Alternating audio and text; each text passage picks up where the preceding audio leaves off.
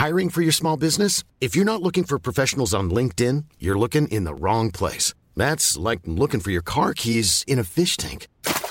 LinkedIn helps you hire professionals you can't find anywhere else, even those who aren't actively searching for a new job but might be open to the perfect role. In a given month, over 70% of LinkedIn users don't even visit other leading job sites. So start looking in the right place. With LinkedIn, you can hire professionals like a professional. Post your free job on linkedin.com/people today. Hi, I'm Andy Levy, former Fox News and CNN HLN guy and current cable news conscientious objector. I'm a former libertarian who now sits comfortably on the left. Hi, I'm Danielle Moody, former educator and recovering lobbyist. But today, I'm an unapologetic woke commentator on America's threats to democracy. And I'm producer Jesse Cannon, and I'm here to make sure things don't go too far off the rails. We're here to have fun, smart conversations with some of the most knowledgeable and entertaining people in politics, media, and beyond. Our goal is to try and make sense of our current crazy world, our new abnormal, and hopefully even make you laugh through the tears. What an excellent show we have for you today. We hope you all had a lovely Thanksgiving, so please bear with us while we're all recovering from our own holiday. Amelia Nagoski, the author of Burnout, The Secret to Unlocking the Stress Cycle, is here to tell us all about what led her to write the book and maybe even share some of those secrets. Then, journalists David Roth and Jeb Lund, the co-hosts of the It's Christmas Town podcast, join Andy to once again find out who amongst them is the greatest American. But first, let's have some fun. Folks, I am so excited to welcome to the new abnormal for the very first time, Amelia Nagoski, who is co-author of the New York Times bestselling book, Burnout, The Secret of Unlocking the Stress Cycle, and also holds a DMA in conducting from the University of Connecticut. Amelia, I can't express to you how brilliant your book with your sister Emily is in terms of just me trying to process this moment that we are living in, this moment that we've been living in through a pandemic, through wars, through layered climate crises, in trying to understand how to both analyze and provide context to people while also trying not to lose my mind in the process of doing so. Thanks. You're welcome. I want to start off with asking you what led to you and Emily writing Burnout, just to give the audience a 50,000-foot view as to how you got here. Yeah. Back in 2008 to 2013, I was in my doctoral program getting a doctorate in conducting. I don't know if people generally know, but the music field is very, very male-dominated, especially classical music and especially conducting. So I ended up with stress-induced illness that landed me in the hospital. So my sister came to see me in the hospital, and she brought this big stack of peer-reviewed research about managing stress and how stress can impact your physical health, because she has a PhD in public health and she knows these things. And, you know, peer-reviewed research is how we express our love in my family. And I started reading about how this patriarchal, misogynistic, white supremacist, late capitalist exploitative system was injuring my physical body. When Emily wrote her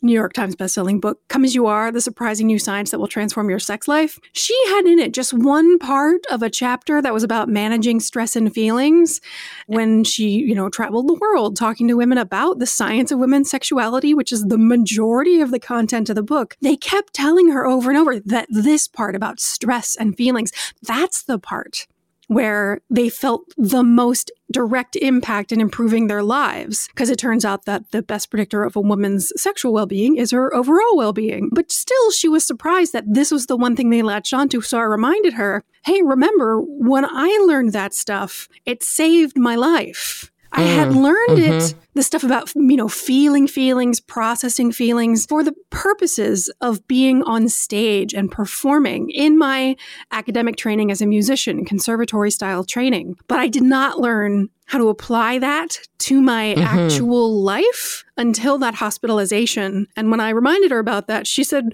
we should write a book about that. So we wrote Burnout, and we wrote it because it's the book that I needed. And I figured I can't be the only one who needs this connection explicitly spelled out for me between my individual well-being and the systemic, large scale, from oppression to microaggressions, the way that our broken system, the white supremacists, cis, heteronormative, exploitative, like capitalist patriarchy impacts individual well-being. And I think that the reason why, so many people, millions of people have latched on to your book and to that writing is because of what you state, the both of you state in the book, and I'm not going to directly quote, but surmise that we live inside of a society that tells us to just power through, that tells us to just keep going, that tells us that whatever failures that we have are our own, that whatever obstacles that we can't, surmount are our own problem. And that particularly women internalize that. And then if you add in other identities that you may have, that you may live at the intersection of, whether you are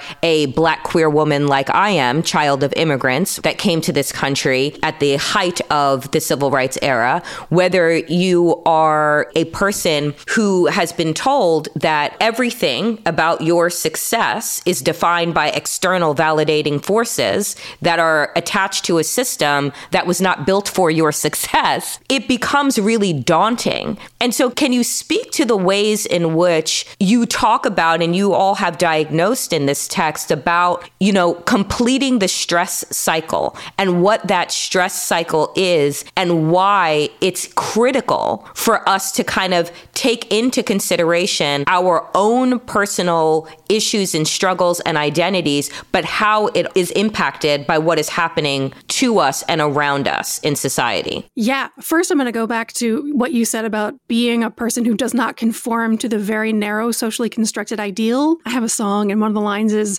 the less you conform to the socially constructed ideal, the greater is your doom. So it's not only constructed so that you're not going to succeed here. The world is intentionally constructed to make you fail. The less you conform to that white, slim, cis, able-bodied, straight, body hair located in certain places and of a certain texture and of a certain color. In America, English has to be your first. The less you conform to that very narrow socially constructed ideal, it's not just more difficult for you to access power you need to gain the resources that will allow you to continue safely in your life. It is constructed actively to stop you from surviving. So I think it's even worse than you stated. But the good news is that the stress that this will inevitably create in your body that can kill you, you don't have to wait for the world to change before you start to feel better. And that's where the stress response cycle comes in.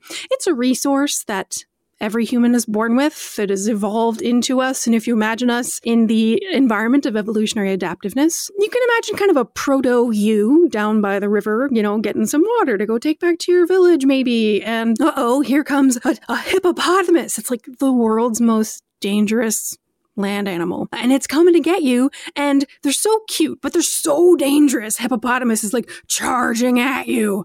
And in that moment, with a threat of life or death, your body has a stress response designed to keep you alive, fight or flight, we all know.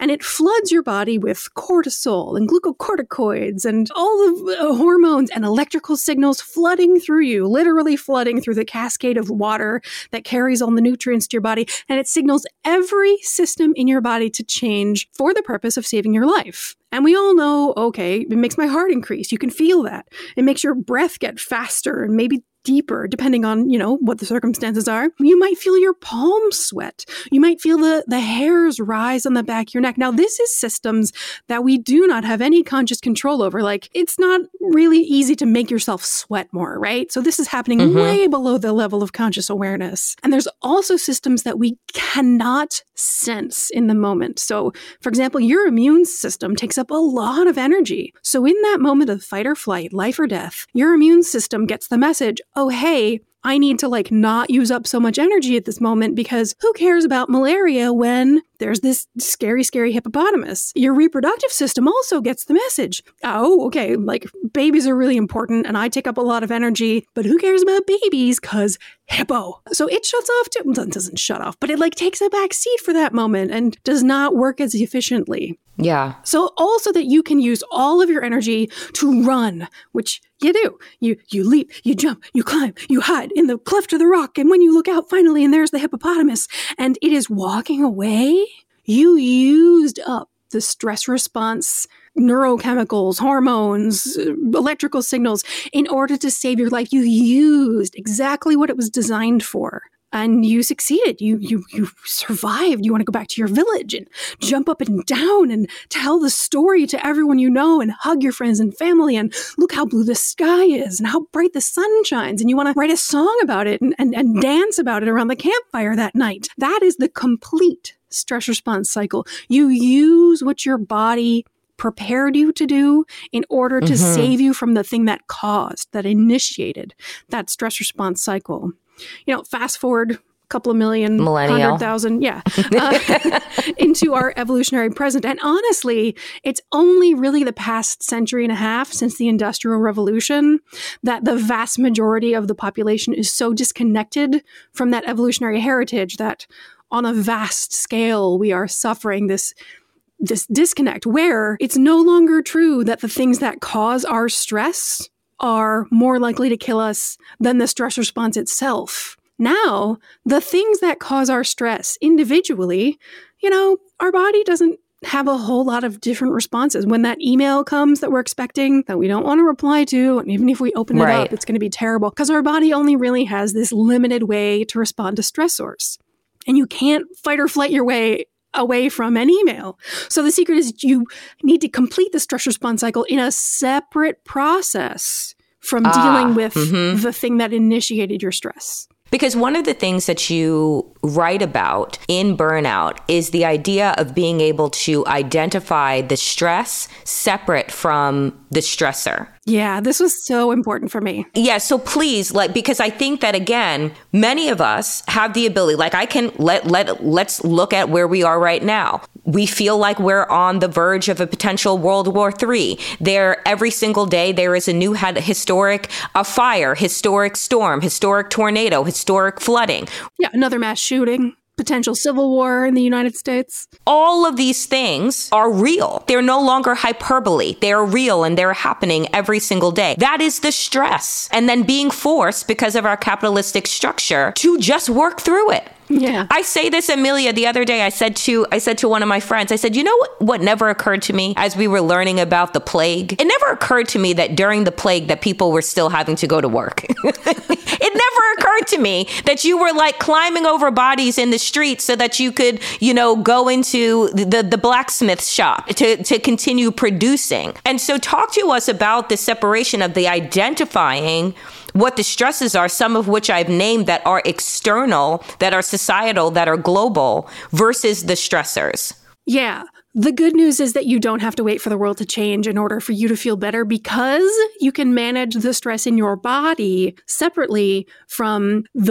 managing the things you cannot control, right? We cannot stop World War III. Each individual one of us has no power to make that happen unless you are a high-ranking government official, in which case, please do complete the stress response cycles that are built up in your body. And I have lost track of what... Please do. Yeah. In which case, if you're a high-ranking government official, oh my God, I'm so sorry. And good luck to you. That might be rude, but sorry. And I was also thinking about how, in the plague, in the Middle Ages, even as late as the 1700s, which I think is maybe the most recent actual plague of the particular Black Plague, the vast majority of people's lives were not going into a job. You were a farmer, or if you were a blacksmith, that meant that you owned the smithy and maybe your apprentices came in, but there wasn't a matter of, oh, we're all going to have a meeting with 75 people in the auditorium and we're going to, sing the company song together and give each other a virus. That wasn't how things worked back then.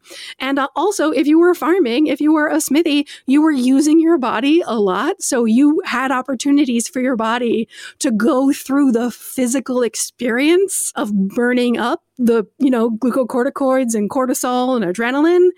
So even the last major plague we had of that nature was not as drastic in terms of causing burnout, of this gap between how much stress occurs in our body and how many things in the outside world. Anyway, my point is, that even in the early 20th century flu pandemic, the nature of urban life became so congested. What I'm trying to say is that it's not a matter of what's happening right here, right now. How to manage stress has always been true throughout all of history. And so for my personal world war that I experienced in my doctoral program, fighting to be a human being who was assigned female at birth and turns out is not neurotypical, and trying to be a conductor and to fit into the expectations, it doesn't matter how large the scale is. Is it World War III or is it trying to raise a child on your own? It doesn't matter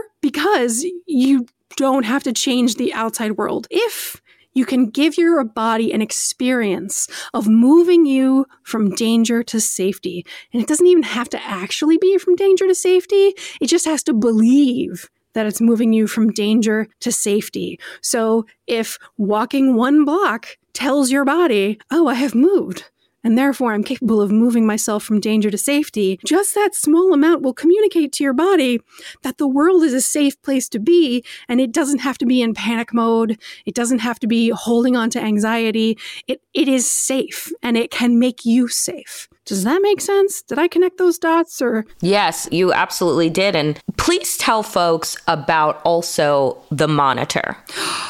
You're asking me about the monitor. I'm so glad nobody ever asks me, and it's so important. What?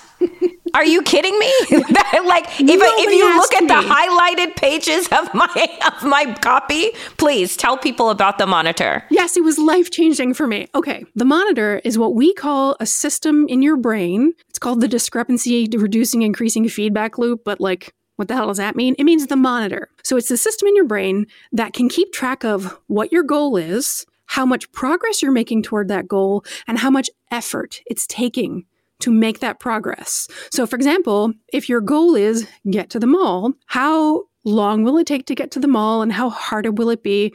It's a 20-minute drive. No biggie. So let's say that you get in your car, you're expecting 20-minute drive, I will achieve my goal.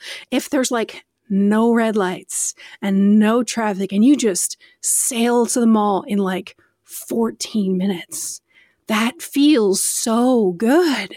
It's so satisfying and so victorious because your monitor has noticed that you achieved your goal with less effort than anticipated. That's the expectancy. How much effort is it going to take? No, 14 minutes. That was amazing. But of course, you can also imagine when you have the goal, drive to the mall, and it's, you hit that first red light, and then of course you're going to hit every other red light, and then you're 4 minutes away, and then there's an accident and you end up just stuck there for 5 minutes, 6 minutes, 7, and you just want to bang your head on the steering wheel and scream, or eventually you just end up just sobbing hopelessly, I'm never going to the mall again, this is terrible, because your monitor has kept track of your goal. It has stayed the same. It has kept track of your progress, not enough. And it has kept track of your effort way too much. Those 3 parts together in those measurements make your monitor so angry. And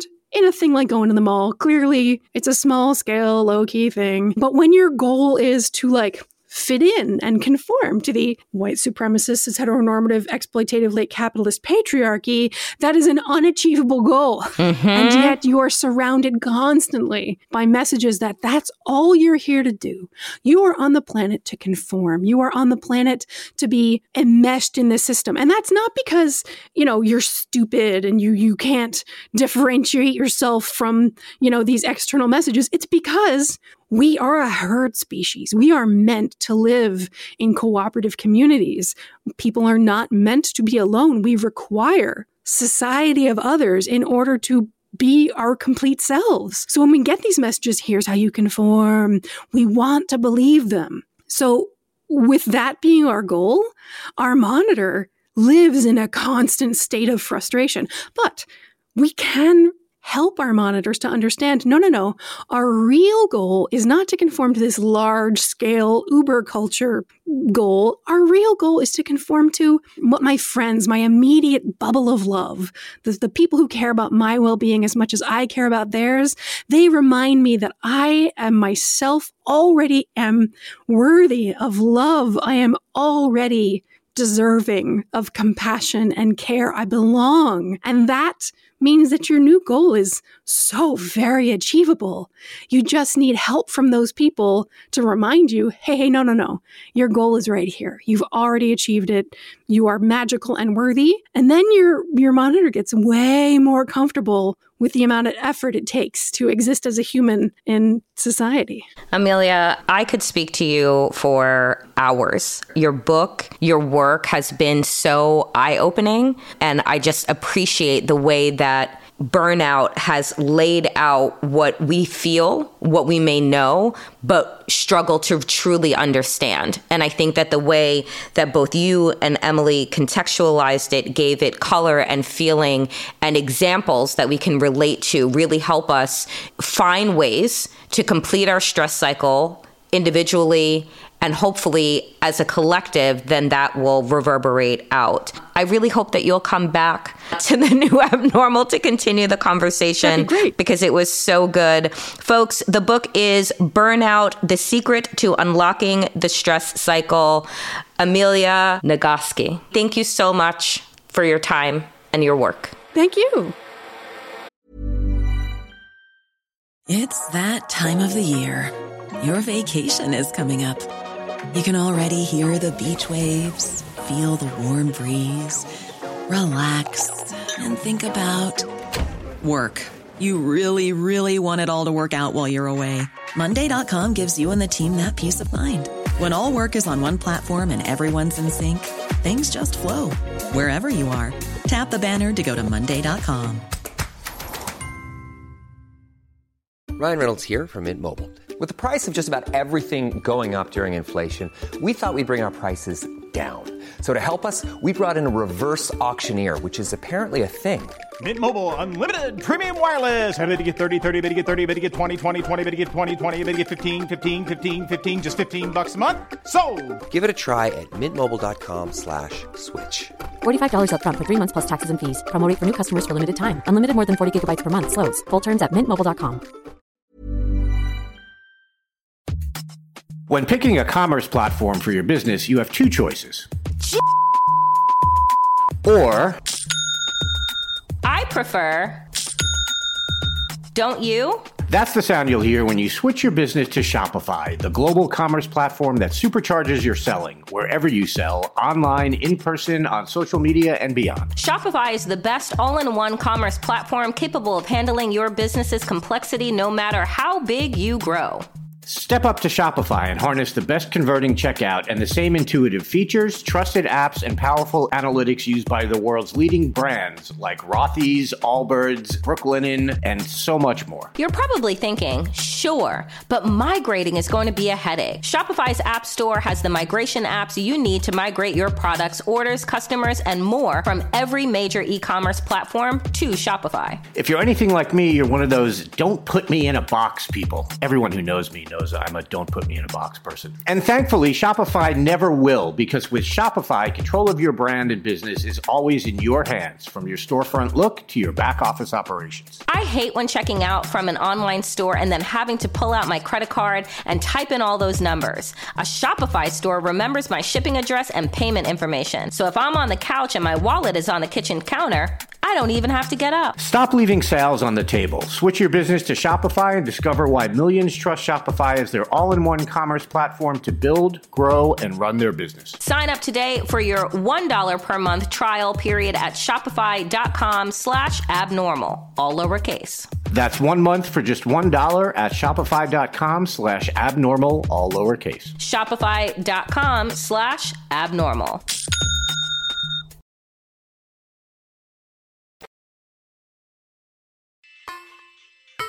David Roth is an editor at and co-owner of Defector and co-host of the Distraction podcast. Jeb Lund is a journalist whose writing has appeared in such places as The Guardian, Vice, Rolling Stone, Gawker, and The New Republic. He's also the co-host of the Quaid and Foal podcast. And when they fist bump each other and chant the magic words, say you, they are the super co-hosts of the It's Christmastown podcast and my next guests. Jeb, Dave, welcome. Say me. Wait. No, it's say you. It's a Johnny Thunder reference. Many of our listeners will get that. I'm still stuck in Lionel Richie. I know, I'm sorry. I understand. Okay, So this is our special taped in advance all-star Thanksgiving episode. A little later, we'll have Fox News' Jesse Waters live in studio to share his crafty plan for getting that special turkey to come home with him. And we'll also have Emmy Award-winning actor James Woods stopping by to yell at everyone under 60. But first, Jeb, Dave, the way this works is I'm going to ask both of you a series of questions, and then at the end, I'll announce who is the greater American. My choice will be completely objective, and as always, I will be guided by the principles of Immanuel Kant as laid out in his Critique of Pure Reason, the immutable laws of physics as set forth in Isaac Newton's Principia Mathematica, as well as the weird sexual mores of science fiction grandmaster Robert Heinlein. Guys, are you ready? We've definitely done this before, and I don't know if I am ready, but yeah, let's get it. Let's do it. Okay. I checked the tape. The last time we did this quiz, Jeb went first. So in the interest of fairness, my first question this time goes to Jeb again. Jeb, what do you imagine Thanksgiving dinner for the Trump family is like? And keep in mind that SNL is off this week, so your answer can be as obvious as you want. Well, I think overdone. I think the entire bird is dark meat when it's finished. Dave, same question. It's a white meat culture there. That is true. I'm thinking primarily of the viscosity of the gravy and how it is delivered. Like, there's certainly an elaborate gravy boat service there, but we're all in agreement that this is a buffet style affair, right? Like, nobody's passing anything to anyone else at a table. That's not how it works. Right. There would be a carving station, too, I think. Yes. I mean, you've done a lot of work on Trump and carving stations, I think. Ordinarily, I'm, as you know, very modest and self-effacing, but I do feel like nobody has done more on that topic than me. And that's something that I should really work on or unpack. Not on this podcast, obviously. But yes, it's grimly shuffling forward past just a big bucket full of very fluffy orange dinner rolls. But yeah, to get like 3 pieces of white meat, 4 for Mr. Trump. And then, yeah, then it's time to get saucy with it. Nobody else gets 4. No, 4 is that's for closers. That's for leaders. I mean, it's hard to imagine, like, in some ways, I feel like he's a brown food guy as a general rule. And this is our greatest brown food holiday. And yet I can't imagine that there's really like a whole lot of promising, like even within the sort of like Flintstonian boundaries of what a Thanksgiving dinner is, like I don't think they're really doing great. So on a style note, I would imagine that the turkey has those little toque kind of things for the ends of the drumstick. Oh, absolutely. Yeah, the little encrusted with zirconia. At the end of the night, he fires him into the crowd. He's like, terrific, have fun. Right. You can exchange that for hurricane supplies. Yeah. I was thinking like a drummer throwing his sticks into the crowd, being like, you're an awesome show. Thank you, Cleveland. And then just... Okay, I think that covers it. Dave, we'll let you start this one, and this will blessedly close out the Donald Trump portion of our competition. Donald Trump has a minimum of 5 children: Don Jr., Ivanka, Eric, Tiffany, and Barron. Barron is under 18, so we'll leave him out. Please rank the other 4 children in order of how thankful Trump is for them, from least thankful to most thankful. Oh, gosh. I mean, I feel like it's Ivanka and then the rest of the field. Tiffany's in dead last. No matter what. I don't care how good Like a Bird was. Seamus, you can bump that in the broadcast, right? We can just have Like a Bird playing underneath this whole, That'd be nice. Whole segment.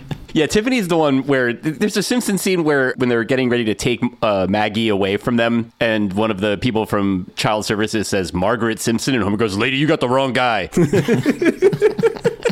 I feel like that is Trump's reaction every time he's given the 5 children number, where he's like, Like, I do like to round things up. Like, I often tell people I have 7, but...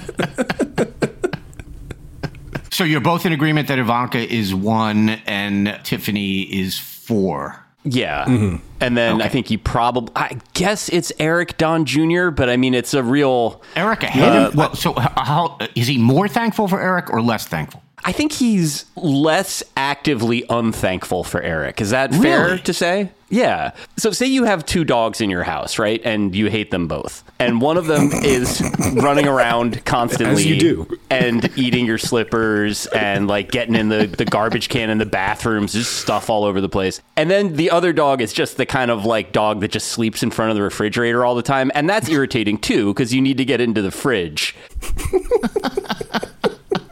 but it's not like eating your toilet paper. And I think that is basically the dynamic here, with Eric being asleep in front of the fridge and Don Jr. constantly getting caught, just like eating some pants.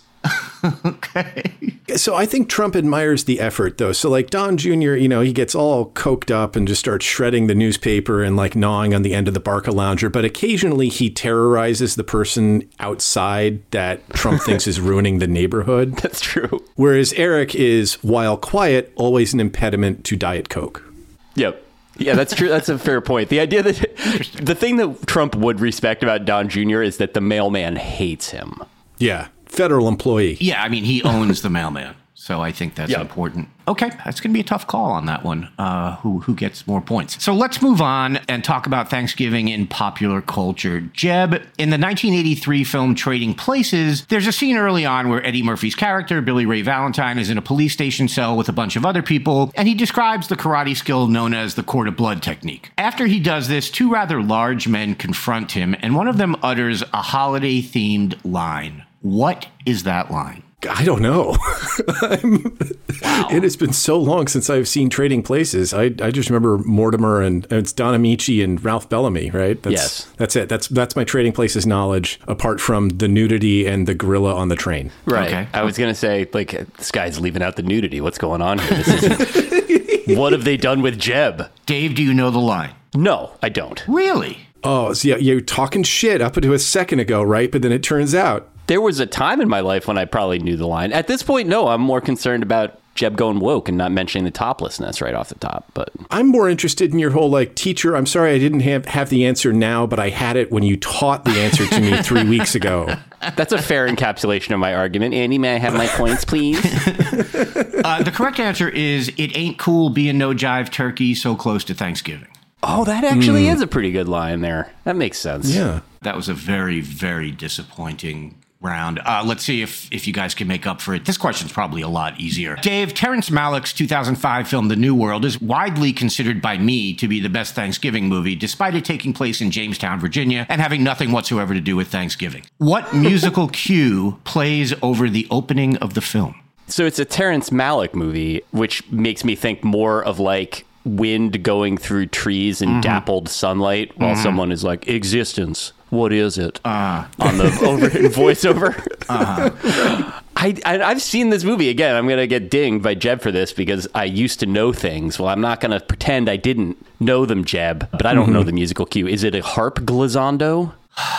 Jeb, do you have any idea? AC/DC Back in Black. I am so disappointed in the caliber of contestants this week. Well, what is it? It is the Vorspiel, or prelude, to Wagner's Das Rheingold. Nice. That is also appropriately Terrence Malickian. He didn't really care when different types of music got made. Yeah. I mean, so it's, achronological music. It's not the right country. I would just like to point out there. I think everybody knows where Wagner land is and where America is. Yep.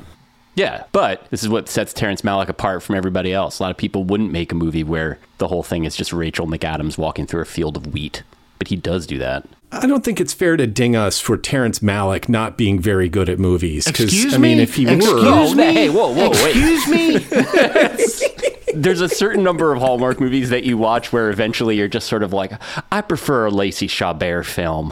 That is a despicable. I will have you know, at my last family Thanksgiving gathering, I sat everyone down to watch the 3-hour director's cut of The New World. I am fairly certain they all loved it. They haven't invited me back to tell me, but I am fairly certain they all loved it. Anyway, it is actually, it's a severely underrated film, and you all should watch it ASAP. Yeah, I was clowning on it in the way of like a lesser Malick. I think it's a good movie as well. You were, yes. It's really what Jeb said. That a lot of negative points involved there. All right, Jeb, you're going to need a big comeback here. Our last category is Thanksgiving throughout history. Jeb, Thanksgiving became a national holiday because a 74-year-old Karen named Sarah Josepha Hale wrote a letter to a president telling him she was sick of different states having Thanksgiving on different days and urging him to make it a federal holiday on a fixed day. And he agreed. Who was that president? Was it Abraham Lincoln? It was. Yes. It was. On October 8th, 1863, President Lincoln issued a proclamation of Thanksgiving. He loved proclamations, didn't he? It was written by his Secretary of State, William Seward, who 4 years later would pay Russia $7.2 million for Alaska, which directly led to the existence of vice presidential candidate Sarah Palin. One of our worst deals. Yeah. Clearly. A terrible deal. You know, we don't do that anymore.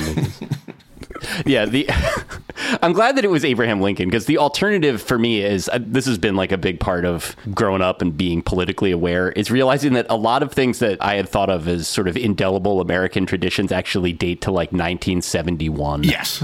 Right. Like the Under God and the Pledge of Allegiance. You're like, oh, yeah, that's Eisenhower era. Right. Cool. All right. That's good that was like something that was come up with like basically while my parents were in college. Yeah. Or it was originated by Andrew Jackson while he was in the middle of exterminating Native Americans. Yeah, that's right. Well, and so that's where it is also nice that it was Lincoln as well, and that it wasn't the sort of thing where it was like Andrew Jackson wants you to take a minute to be thankful, or, you know, whatever. Like Richard Nixon encourages you to spend time with your family and eat, like, you know. Pet your little dog. Yep. I think we're going to do it. Yeah, the one out by the gourds, not in front of the fridge. Last time we did one of these quizzes, we ended on a really weird question. You don't think the Terrence Malick was a weird question? No. Yeah. What was weird was that neither of you knew the answer. This is unfair.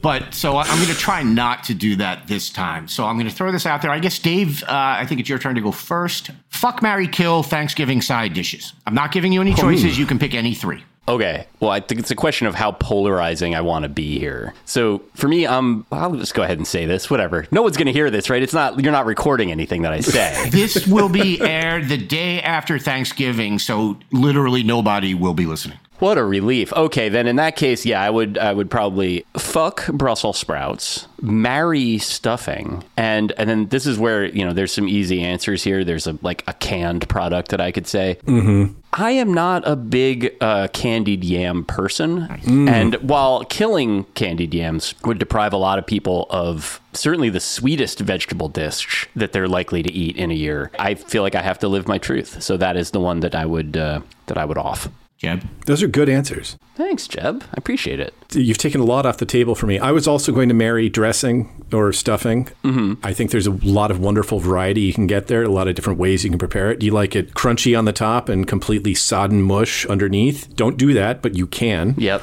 You can put apples in there and walnuts. You can just have walnuts. You can just put like little... You know, just have sourdough and celery and thyme, you know, it's wonderful. Also reheats really well. I would say fuck mashed potatoes. Yeah. Because they're delicious. Mm-hmm. Also, in a purely, you know, anatomical sense, you could fuck mashed potatoes. That's true. If it's that kind of party. Fuck a Brussels sprout. Yeah. They're warm and buttery. You know. But I would kill. I mean, you've already killed the yams or sweet potatoes or whatever. I feel like everybody makes it with like at least a half a pound of brown sugar at this point. Like I can feel as it approaches my teeth, like a layer of enamel melting off. So my kill would be the cranberries, not like proper cranberries, because I know you can do it really well if you have fresh cranberries. You really think about it. You prep it some days in advance. So nobody does that. And not the band. To be clear. No, there's nothing wrong with the cranberries. R.I.P. Dolores. Yeah, no, like generally you're going to get something much closer to the can end of the spectrum, and that's just inexcusable. I mean, and the only thing, like, it's bitter if you haven't adulterated it with the other half of the box of sugar, and then it's too sugary when you have. There's no way to be happy there, I don't think, unless you're very careful. Jeb, I think those are good answers, too. Thank you. Both of you were very close. I will give you that. But what's the correct answer? The correct answer is fuck stuffing, marry mashed potatoes, and kill yams. Wow. And I'm being told that this was a survey done of approximately 4 million Americans. It's a solid sample size. The reasoning seems to be that stuffing is fantastic, but you don't want it every day. Mm-hmm. So you fuck stuffing. Mashed potatoes you could eat anytime with any meal and generally be happy. So that's the marry. And kill yams are just terrible. They are a mockery of the potato family, and they have no business existing on a Thanksgiving table or any other table. Again, this is not me saying that. This is over 3 million. This is 4 million of our country. Yeah, it's close to 4 million. Right. It is close to 4 million, yeah. Like, sweet potatoes are a thing that we eat in our household a decent amount, and they're fine. Like, the thing, you just should not try to turn them into like a Charleston Chew bar, in my opinion. Yeah. Like, just let them be normal. You don't need to like do the blanket of sugar on them. Right. I don't appreciate the deceit with the sweet potato of like, well, I'm just going to go ahead and fry it like a regular fry, and you're going to maybe not notice until you take it. But I don't like that. But that's still better than sugaring them up. Like, at least make them seem like they're fine on their own. Well, and the other thing is, like, the one benefit of the sweet potato is for people who are, say, diabetic or whatever, they're much lower in carbs than a regular potato. So as soon as you're pouring, a half gallon of sugar on them, you're kind of killing that vibe,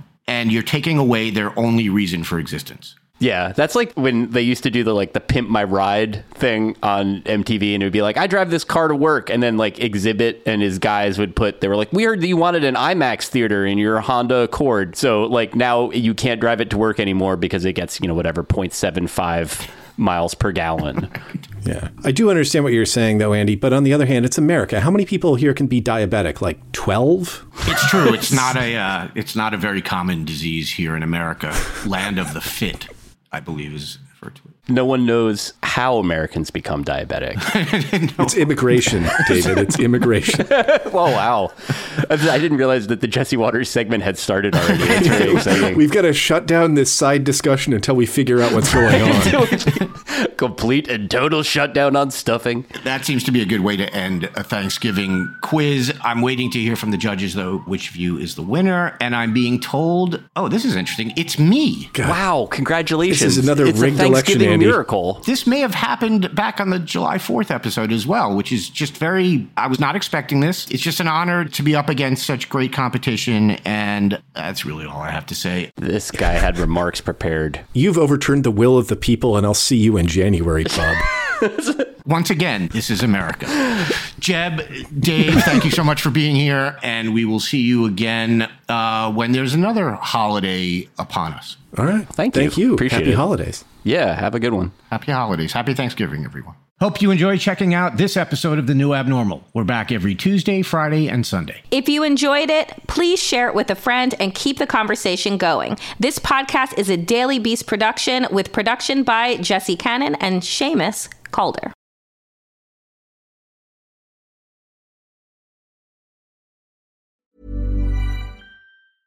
Small details are big surfaces. Tight corners are odd shapes. Flat, rounded, textured, or tall. Whatever your next project, there's a spray paint pattern that's just right. Because Rust-Oleum's new Custom Spray 5-in-1 gives you control with 5 different spray patterns.